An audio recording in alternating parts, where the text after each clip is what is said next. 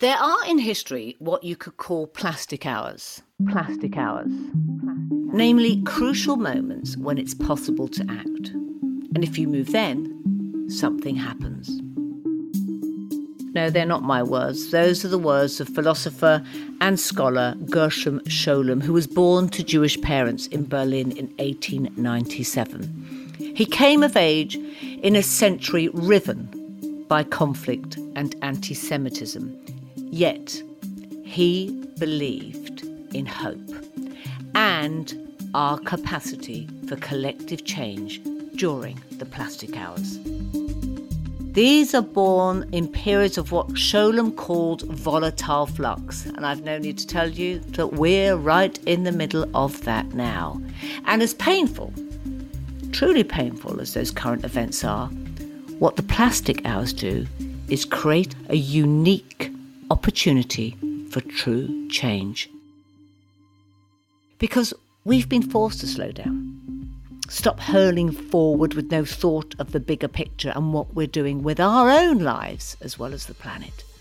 But there is a new movement building. More and more understanding that their role is about protecting our people and planet as well as making a nice profit. And here's the thing, the exciting thing, more established ones are catching up too, resetting their moral compass in a way we just would not have seen 5 years ago. In the wake of those awful riots on Capitol Hill by Trump supporters, banks, insurers, and even an international hotel chain pulled their political funding. Now listen, that's not normally golf courses and banks where revolution starts. But even those most conservative businesses are recognising they have to do something because the world is changing and they need to play their part in the greater whole. And so are we. We've taken to the streets in record numbers over the years to protest. Black Lives Matter, Me Too, environmental causes, and we're increasingly restless with the status quo. And businesses are now having to respond and put their money where their mouth is. And there's nothing wrong with making money. I talk about this all the time. I like making money. It's just that the old way of doing things, from wasting natural resources, massive bonuses for people at the top, who even get massive bonuses when they get sacked for not delivering. Good God, what sort of world have we become? And low wages at the other end. This complete polarisation of wealth is increasingly and utterly unacceptable. And if companies do the right thing, and then we buy into their values, together we create true and meaningful change. Now is the time to use the plastic hours. The plastic hours. I'm Mary Portas. This is The Kindness Economy, and we'll be back after this message. The Kindness Economy podcast is supported by BT and its Small Business Support Scheme. And guess who's back again? Yes, it's Pete. Pete, come on, tell me one other thing that BT is doing to support the kindness economy. Well, Mary, one of the big things we've been doing is helping businesses get faster connections. So since the pandemic began, we've actually subsidised ultra-fast connections for small businesses, and we've invested around £3 million in that so far.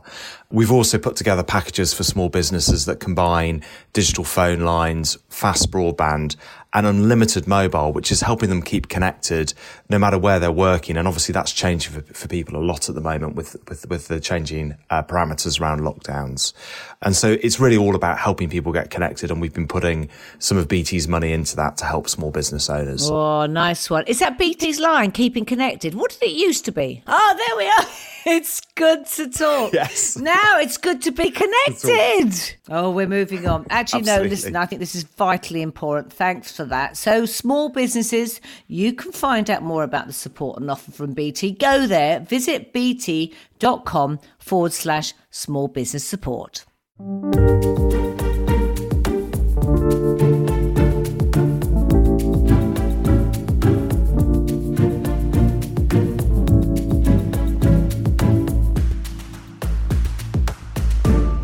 So coming up on today's show, I'm going to be talking everything Lush. Yes, of course, it's that great business founded by Mark Constantine.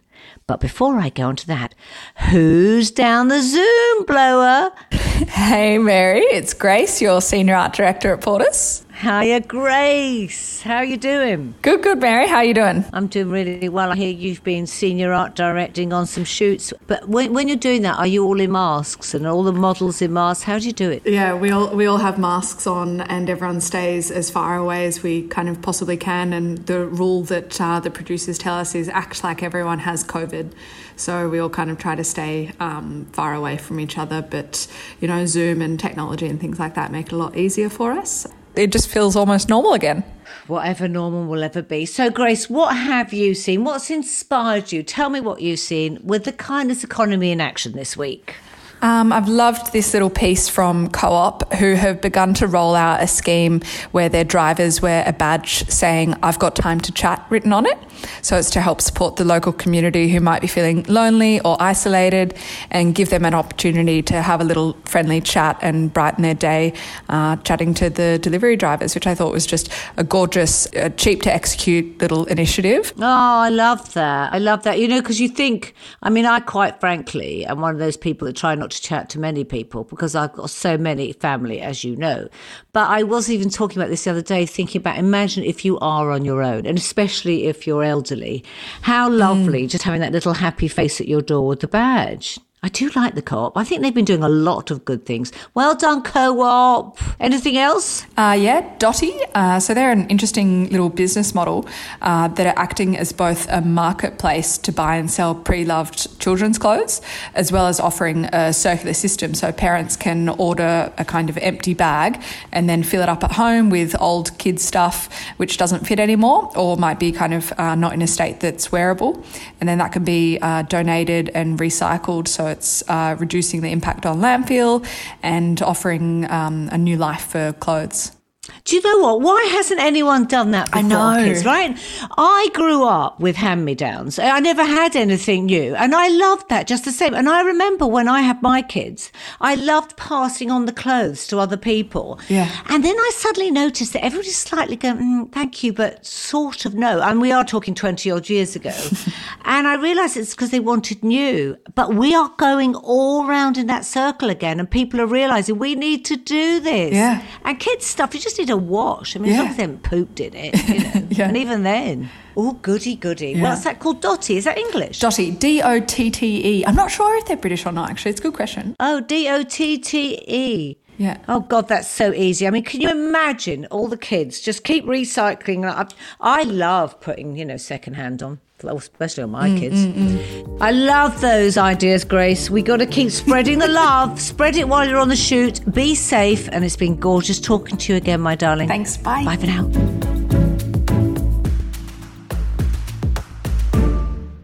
The word journey is so often overused, but in Mark Constantine's case, I'd say it is spot on. His father left the family when he was 2, and by 16 he'd experienced family breakdown and bereavement. Leaving home with nowhere to go, he lived between his friend's sofa and a bivouac he'd built for himself.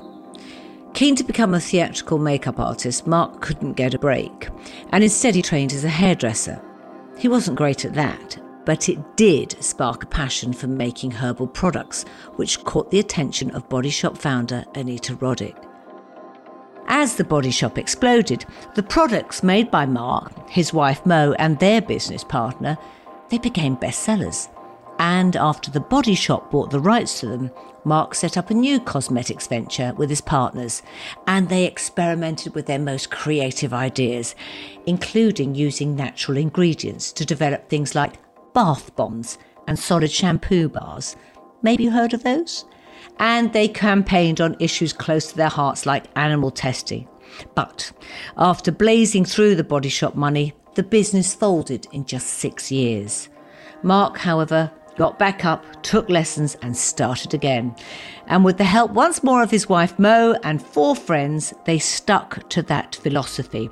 Natural ingredients, they stripped back the packaging, and they didn't waste money on big shop fits. It was high quality but pared back. Honest. This new venture was called Lush. I think you know the rest.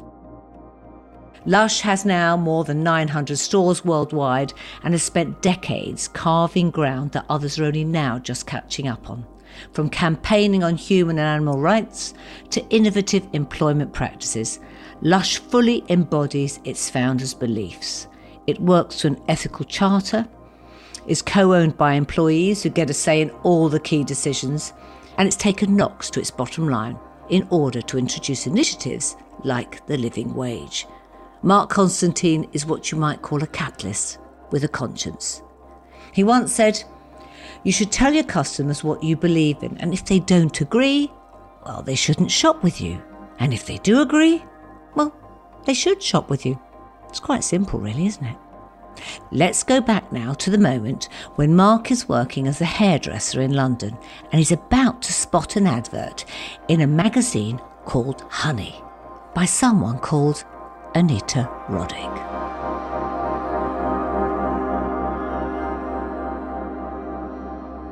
I worked in central London in the Ginger Group of Hairdressers in Knightsbridge and for Elizabeth Arden in Bond Street, just for short periods of time.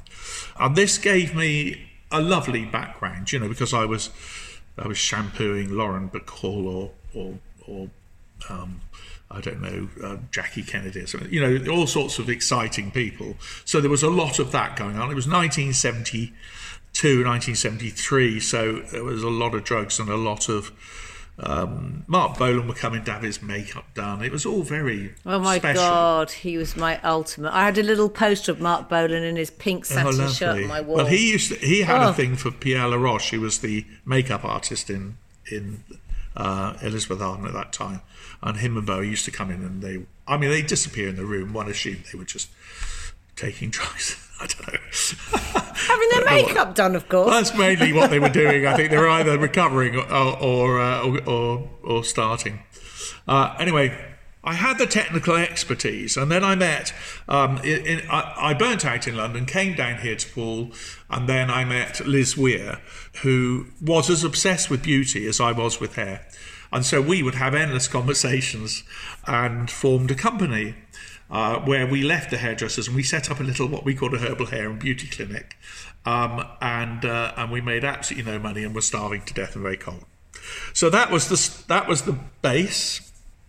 From there, I then wanted to make products for other people because I had to make a living, and I spotted a little piece about Anita's shop, one shop in Brighton, in Honey magazine. And then I phoned her, but I didn't have a phone, so we had to go out into the phone box out the front of the house. Beautiful. And put all the tuppences in or whatever they were at that time. And she didn't have, because she didn't trust herself with a proper phone in the shop, she had a pay phone as well. So between us, it was lots of back and forth. And then I went to see her. And the lovely thing about Anita, I'm so charismatic, her and her husband, Gordon. Such a great saleswoman and a great sense of what would work and what wouldn't work, I don't know if you've had a great influence in your life, but there's nothing more irritating than have to keep giving them credit for what you are. No, it's not. You know that you enjoy giving it. You're not irritated by that. And actually, I was lucky enough, she rang me once. I was doing some work at Harvey Nichols, which was quite out there, and she rang me just to say bravo. She did. It was a lovely conversation. I was like, someone said, Anita Roddick's on the phone for you to say. She just said, I'm loving the work you're doing, and it was just wonderful. And she was very kind to me. I mean, she knew I was making the product in the most basic way, in the most basic circumstances. She came over to see. She was such a curious person, so fast. She opened cupboards I didn't want opened. She was just into everything. So, but you effectively were making most of her product. Well, she had no. Bear in mind, I see myself as a technical entrepreneur. I see her as a true entrepreneur. Yeah, I don't know that it would have made a difference for her what she was. She had no real love of cosmetics or anything. Her biggest burning thing was human rights, really. She had a great love of people. And I mean, this was always the big secret at the time, was that she'd seen the Body Shop in San Francisco exactly as it was, had only really intended to open the one shop in Brighton, had nicked some of the ideas. It wasn't she had a burning desire to make product or do all that side of things. Whereas for me, I'm a technical entrepreneur. I love my business. I'm the tailor, in a way, to her Paul Smith, if you like. There's two things that strike me there. There was the huge human rights activist that Anita was, and yet she found a vehicle through the business for that to become an expression of what she deeply believed. And of course, there was you as a real environmentalist with environmental rights. Let's look at and you used your business as a vehicle, or whatever way, I might be presuming this, but it strikes it to me, to get that message across and create something that was not only commercial in both senses, but actually gave jobs to people, created businesses and brands that resonated and did good. We're talking about here in the early 70s. And here we are in, 2021, where we know this is only the way to do business in the future. If we want humanity and our planet, if we want people and the planet, the two most important things, to be well. But Mary, yes, we were pioneers, but people say now, cool, you guessed this vegan surge early, didn't you, Mark? You got in on there. I've been serving vegans for years, and they're not the most friendly customers. But that was part of what we believed in. But now what's so wonderful is that we've joined together. You see, let me give you an example. In Britain today, 1% of our countryside is looked after by nature reserves, and the other 99% isn't. And some of it, obviously, we're building houses on and living in, and some of it we're growing our food, and some of it is just not doing anything. But how did we lose control over all of that lovely countryside that isn't being looked after by a nature reserve? How did we allow everything to get so out of hand? But what's actually happening now, as things are changing in agriculture and as things are changing with nature, is that's coming back together. And it's the same thing with us in commerce. If you look at your main business, the rag trade, that has been so out of order, hasn't it? It's so out of order. By the time they're having all the garments made for affordance in some, do you know what I mean? Well, at the worst possible thought, in some camp somewhere or something like that, that is now coming to a point where that's not sustainable and not sensible and will upset people's profits and will upset the reality of their commercial enterprise.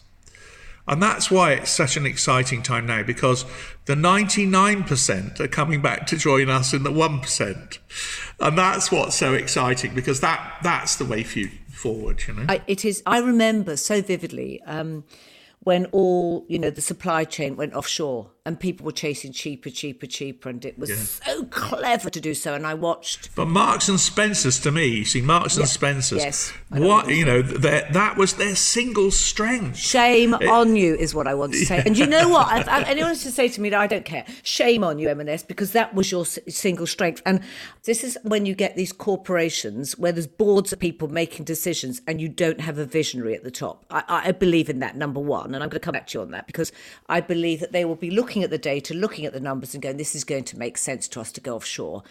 If I was redoing Marks and Spencer, I'd bring every bit of manufacturing back to the UK and proudly made in British and shorten the supply chain. And what a heart and what a love we'd all have for that brand, because we would want it to succeed. Sadly, when you listen to the business programs that say Marks and Spencer's, their growth is down, nobody looks at what the jobs that are affected that we lose with this. They're shrinking their business. Nobody looks at the well-being of a business anymore. They just look at profit as the only tenet of success, which is, I believe, we're going to be shifting. But there's so many questions on how we make that shift, and we look at the well-being. I disagree with you. I think that we as a society focus far too much on the person at the top. I think that it's important I provide leadership where I'm here. But obviously it's important the leadership was provided if I wasn't here. But the real key is who you employ. What I meant was as a vision, the culture of a business. The vision and the culture of my business is provided by the people within it. And I am... Because you let them. You can't... No, if you're running Marks and Spencer's, how busy would you have to be to control the thousands of people? I had a little joke with John Lewis guy in a marketing meeting thing, an audience, where he asked me how we chose our employees. And I said, well, I know you have a very strict... I tried to join John Lewis years ago when I was in London. You had to pee on a stick and everything. It was just a nightmare. And Marks and Spencer's... Did they turn you down? Did they turn you down? I didn't want to pee on the... I got turned down by Marks and Spencer's. It's the same. Well, and if you'd have had a beard, you wouldn't have been able to work for Marks and Spencer's. So I just explained, you have a tough recruitment process where people have to behave. Marks and Spencer's the same, and I have the rest. But the rest are great. It's the people who did choose to have tattoos and dye their hair a strange colour, who have very strong views. I don't have very strong views. I'm what my colleagues here call a fish and chip hypocrite. I eat fish, but I've been a veggie or eating fish all my life, but they still call me a fish and chip hypocrite. Whereas I work with vegans a lot of the time, and what other people would see as extremists, I don't see them as extreme. And this is where the kindness principle comes in, okay? People who care so much are fiercely kind. It's a weird combo, fiercely and combined. No, it's not. I agree with you. Yeah, they're fiercely kind. They're compassionate. I've got a colleague, Hilary, who I can call in a minute if I had an injured bird in the garden. She'd come and sort it out.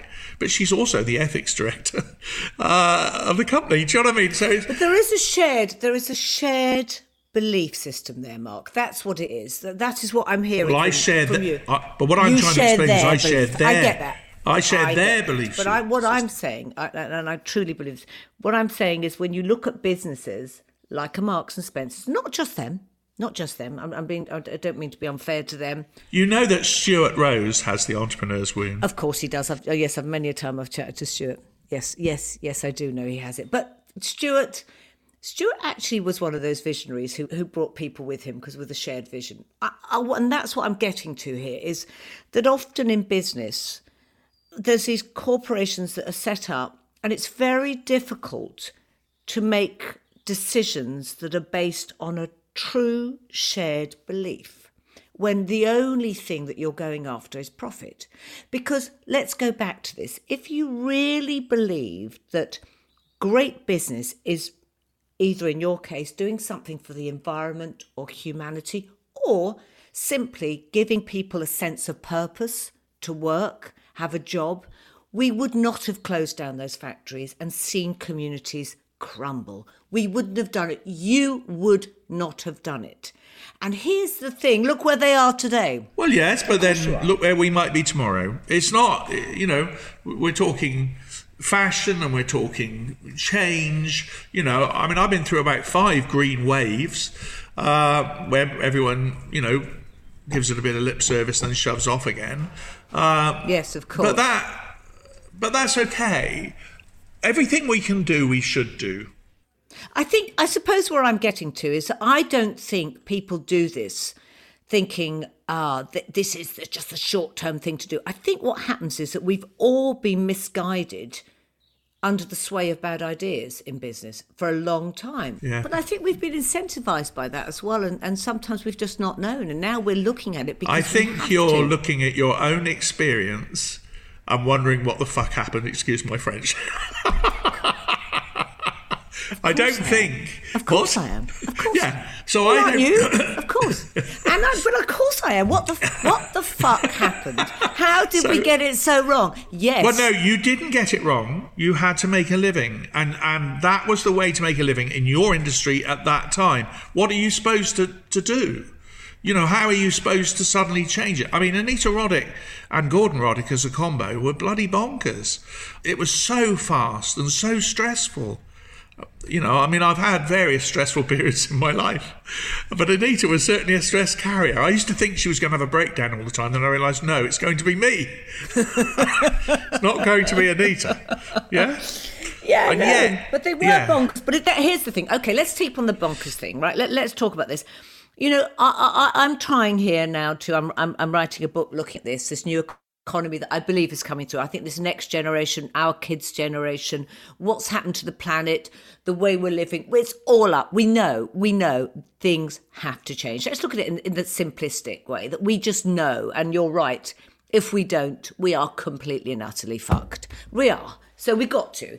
And it's not only sensible in the way that it's the right thing to do, which makes me deeply happy, it's also the commercial thing to do. I do believe it is. So here's the thing. How do we get that balance that those people making those differences and aren't all seen as the bonkers ones? Because I remember when L'Oreal bought out, Anita's business, which I thought was also, I was quite shocked at the time, because they weren't simply the same sort of resonance on the values. But it seemed that, often I heard people talking about, oh, she's a bit bonkers. And she was slightly moved to the side of it when you just thought, no, that bonkers was an incredible entrepreneur and an incredible visionary. And I suppose Well, she knew she was ill. Did she? And Gordon said to me, Mark, the difference between us and you is that you build a team and we didn't have a team. So if you don't have a team and your children are not interested, where are you going to go? And on top of that, I think she found it a great challenge. So, I mean, it's taken me a long time to reach all those conclusions, but she knew she was ill and we didn't know how ill. Yeah, because she died shortly afterwards. So once you know that, then that changes everything, doesn't it? Of course it does. I suppose that's how we should be looking at everything. What would I leave? If it all stopped tomorrow, what am I leaving behind? I do think that once you start worrying about legacy, you're right up your own bottom. Businesses, are they supposed to last more than a generation or two? Some of them don't even last that, but that doesn't mean they're not inspiring. I was thinking about yourself, and I was thinking about what retail influences you had. Barbara Halanuki, did she influence you at all? Yes, she did. I mean, I think, interestingly, my influence was not necessarily from, I was a bit like you. I sort of fell into this, in some ways. And my influence was often from poetry and writers. Oh, wow. Yes, and I brought that into my work. And it was the creative spirit and energy that always interested me. I remember one of the first things I ever did when I moved into Harvey Nicks is the Royal Court was trying to raise money, the theatre down the road. And I thought, how can I help them? How can we create this community of businesses? I never saw business and retail as about just fashion. I saw it as about how do we create joy here? There was one of the lessons I had in giving, in philanthropic giving, was that one of the people whose hair I washed was Mrs. Blonde. And Mrs. Blonde was Marks and Spencer's heir, and she was a patron of the Royal Court. And she used to bring me tickets to the Royal Court and give them to me. And I thought they were just her, being a patron, she got 10 tickets and she gave me a ticket or two. She gave me one for me, one for my wife. And anyway, I went to change them once, and the guy said, Mrs. Blonde buys you those tickets, do you? No. And attacked so vigorously by John Osborne. He called her the worst woman he'd ever met, and yet she was his patron, and she continued to be his patron, irrespective of how much scorn he poured on her. And I thought that was pretty wonderful. Now I look back on it. Do you know what I mean? I thought, well, yes. Look at that she was a patron of the arts, and whatever the arts wanted to say, she would put on in the Royal Court, irrespective of whether they were her thoughts or even damaged her or upset her. How lovely. But I think, I'm even looking at you with your little soaps written behind you and the way that you do it. But that creativity, that language, that expression to me was always such a part of the joy that I got more than anything in retail, rather than actually the selling. The selling became a byproduct. It naturally happened and evolved. And I think that's the same with what happened with you. And I looked at Anita's shops, and you just felt this joy, this energy, this place where you wanted to be and hang. And desperately. Wasn't it? Desperately wanted to be. You so wanted to be there. And the byproduct, and it's like a great hair salon. I would imagine there's people, they're flowing in and out. And when people say to me today, technology, or the government are saying, well, the high street's dead, technology's taking over, you just think, you're forgetting we're human. Togetherness, connected, interconnected. It's just so powerful. And for me, I try to avoid, a lot of people want to ask me, what do I see the future of the high street? And well, first of all, I don't think it's down to individual visionaries. I think the future of the high street is really, really exciting. So do I. Because all of that really boring old crap is falling away. Even Next is having to shift arse. It's great. I know, oh my God, I've written about this in the FT, the mediocrity, those big, I called them the organisations that were just very good on, really, really good on operations and systems and rolling out and getting product to us, how fast, how cheap and how quickly. And they're falling away. Well, we went through that period, didn't we, where say, George Davis, who was inspired, was transplanted by accountants, and that was a fashion in business, to take the entrepreneur and move him out of the way and replace him with mandarins of some sort or another. But that's the point, and that's the point that I'm talking about in business with you. And I'm sorry, I know you're saying that you're avuncular in the way that you do business. Of course you are. You're a spirit. You're an energy. You're a vision. You're a wonderful human being, and I can feel that from you. And it's I do. Not everyone thinks that. Well, I'm sure you can be a bastard with I can be like sometimes, or nippy, but it doesn't mean that your soul isn't. I supported the local police commissioner because he's a nice bloke, and he went round to petition for votes. And he went in one particular shop. The man said, well, you can get out. He said, I hope you and Mark Constantine burn in hell. Oh, God. Yeah, and he was the master of the hounds. He was a huntsman. There you go. He didn't like me, Mary. He didn't like me. Mark, let me ask you some questions, because, this ethics and trying to create businesses, and this is what I'm advising businesses on, trying to get to a place where we actually are doing good for the world and also for their business. And most people want to make profit because profit gives you the ability to employ. I like making profit. I know you do, and so do I. I like having money, but I like to go to bed. No, I like making profit. I don't mind. Yeah. So answer me on this. So do you think, I'm sure you've had some nights thinking of it, do you think that we will be able to create more businesses in the future that can make profit and do good in the world, that create social progress as well as financial progress? I think, there's a couple of words that are important here. We use the word regeneration a lot, but I don't think we fully understand what we mean. By regeneration, it's recreating a dynamic environment. Greening the desert, for example, replacing sterile areas with fecund and lush places. So I think that's the key word, regeneration, because it's easy to say, well, this is sustainable. Yeah, but it wasn't right in the first place. You don't want to sustain that. For us, it would be Marks and Spencer's or whatever. But, the regeneration and the vigour. And again, I don't think you can leave that necessarily to government or to local government. I think that's the more that's vital and vibrant, the more exciting the opportunities to make profit become. Talk me through then how that would work then, recreating a dynamic environment. Talk me through what you think that's exciting, but how does it then... Well, it can vary at any point. It can be, so for example, we buy salt from a series of bird reserves that are on the migration corridors because quite a lot of migratory birds use salt pans as their migratory route. Now, that isn't necessarily financially vibrant, but to be honest, salt isn't a very expensive item. So if salt's 2p more a kilo, do you know what I mean, than the 4p it probably is to start with, it's not a big deal.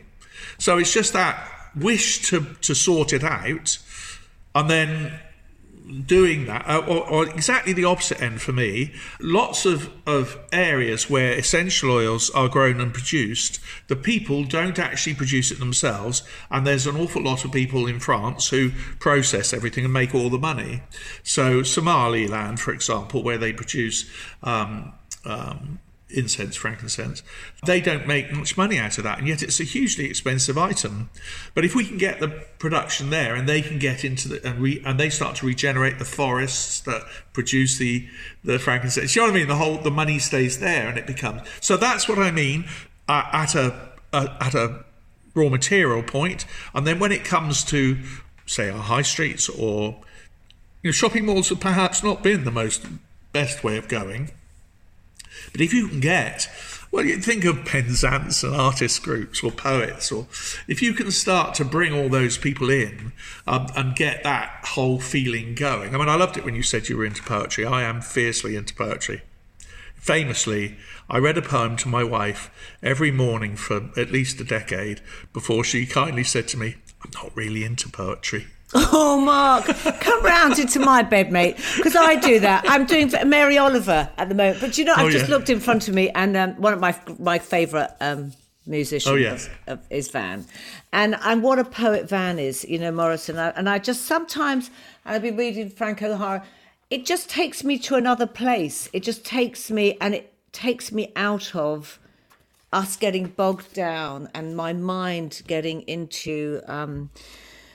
just into structures that I think have been imposed on us. When you talked about poetry, obviously I think I'm quite well known. I did a BBC programme on it. I'm a hippie, so I like Gibran and I like The Prophet, and in The Prophet, which is a huge poem, he describes bringing in when they talk about buying and selling, he talks about bringing in the musicians and bringing in the artists, because they add to everything. And that's what I've tried to do in our business. I brought in musicians, I brought in not so many poets, but certainly artists, and tried to make sure that flows through the business. So there are things like that where you can take inspiration from a poem or a poet, bring that into your life, and then find it very successful and make money doing it. I agree, and I think there's a couple of questions I'm going to ask of that, because that's how I do, or often I will, find a piece of work that just speaks to me, and I'll share it with my team, and it's wonderful. And they will do vice versa. I got a beautiful one from my CSO when I came back to work, and I was like, how gorgeous. And she just sent me this wonderful piece. I will read it to you, because I think, why not? Let me see what she said. And I thought, she just said, just to start the new year with Happy New Year. It's Proust. An hour is not an hour. It's a vase filled with scents, sounds, projects and climates. What we call reality is a certain relationship between these sensations and these memories which simultaneously surround us. So my question to you is, how do we get that vision that you talk about, understanding regeneration and putting that at the centre of your business? How would you advise big businesses to do that who currently aren't? How do we break through that management infrastructure to say, this is so vital? Well, if I go back to Gibran, he talks about reason being the rudder on your boat, and passion being the wind that fills your sails. And what you're really complaining about, what we're complaining about with these companies, is they're all reason and no passion. Say that again. Reason is the rudder on your boat, and passion is the wind that fills your sails. Beautiful. Yeah? And if you only have the wind, obviously you go on the rocks and you've had it. I found that, I must admit, of all the Gibran stuff that I use, that one is probably the most helpful when I'm being a dick.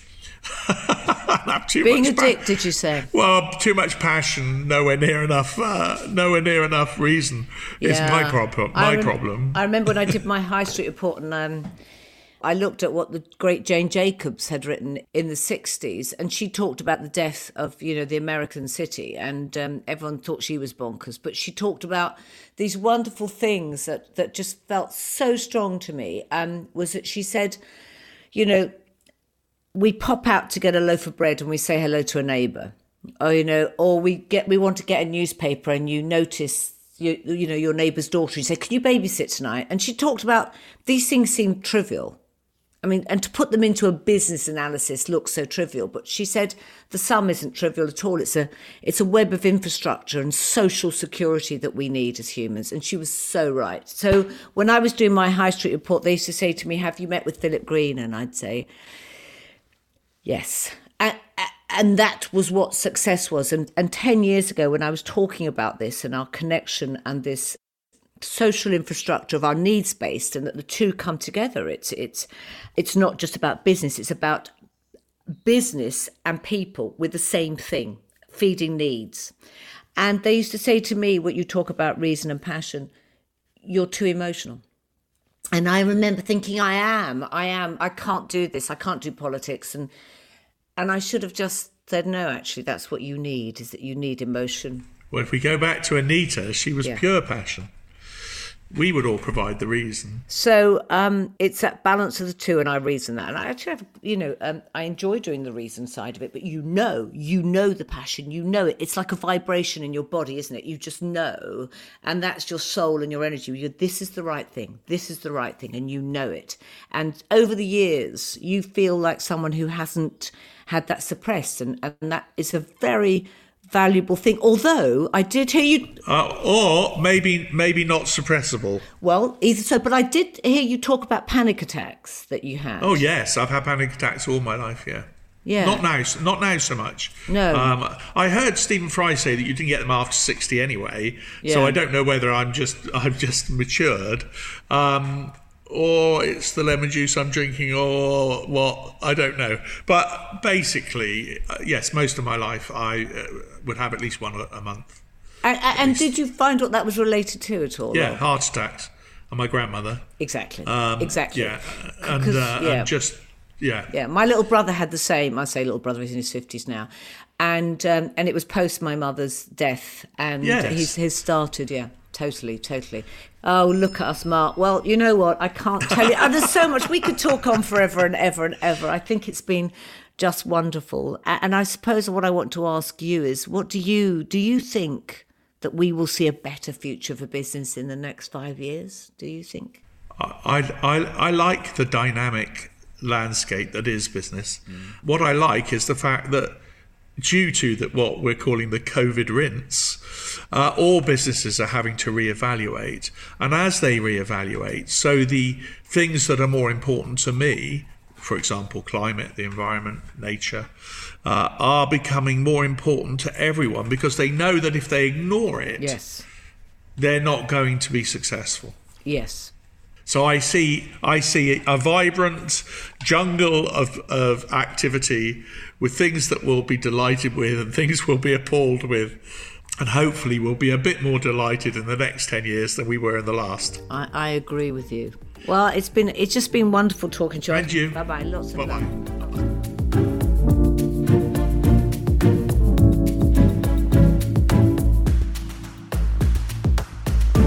Thank you, the one and only and pretty original Mark Constantine. So, next week, another pretty original dude. He is the co-founder of that wonderful tea brand, Pucker, Sebastian Pole. But before I go, I'll leave you a little quote, or a little vision from the man's soul.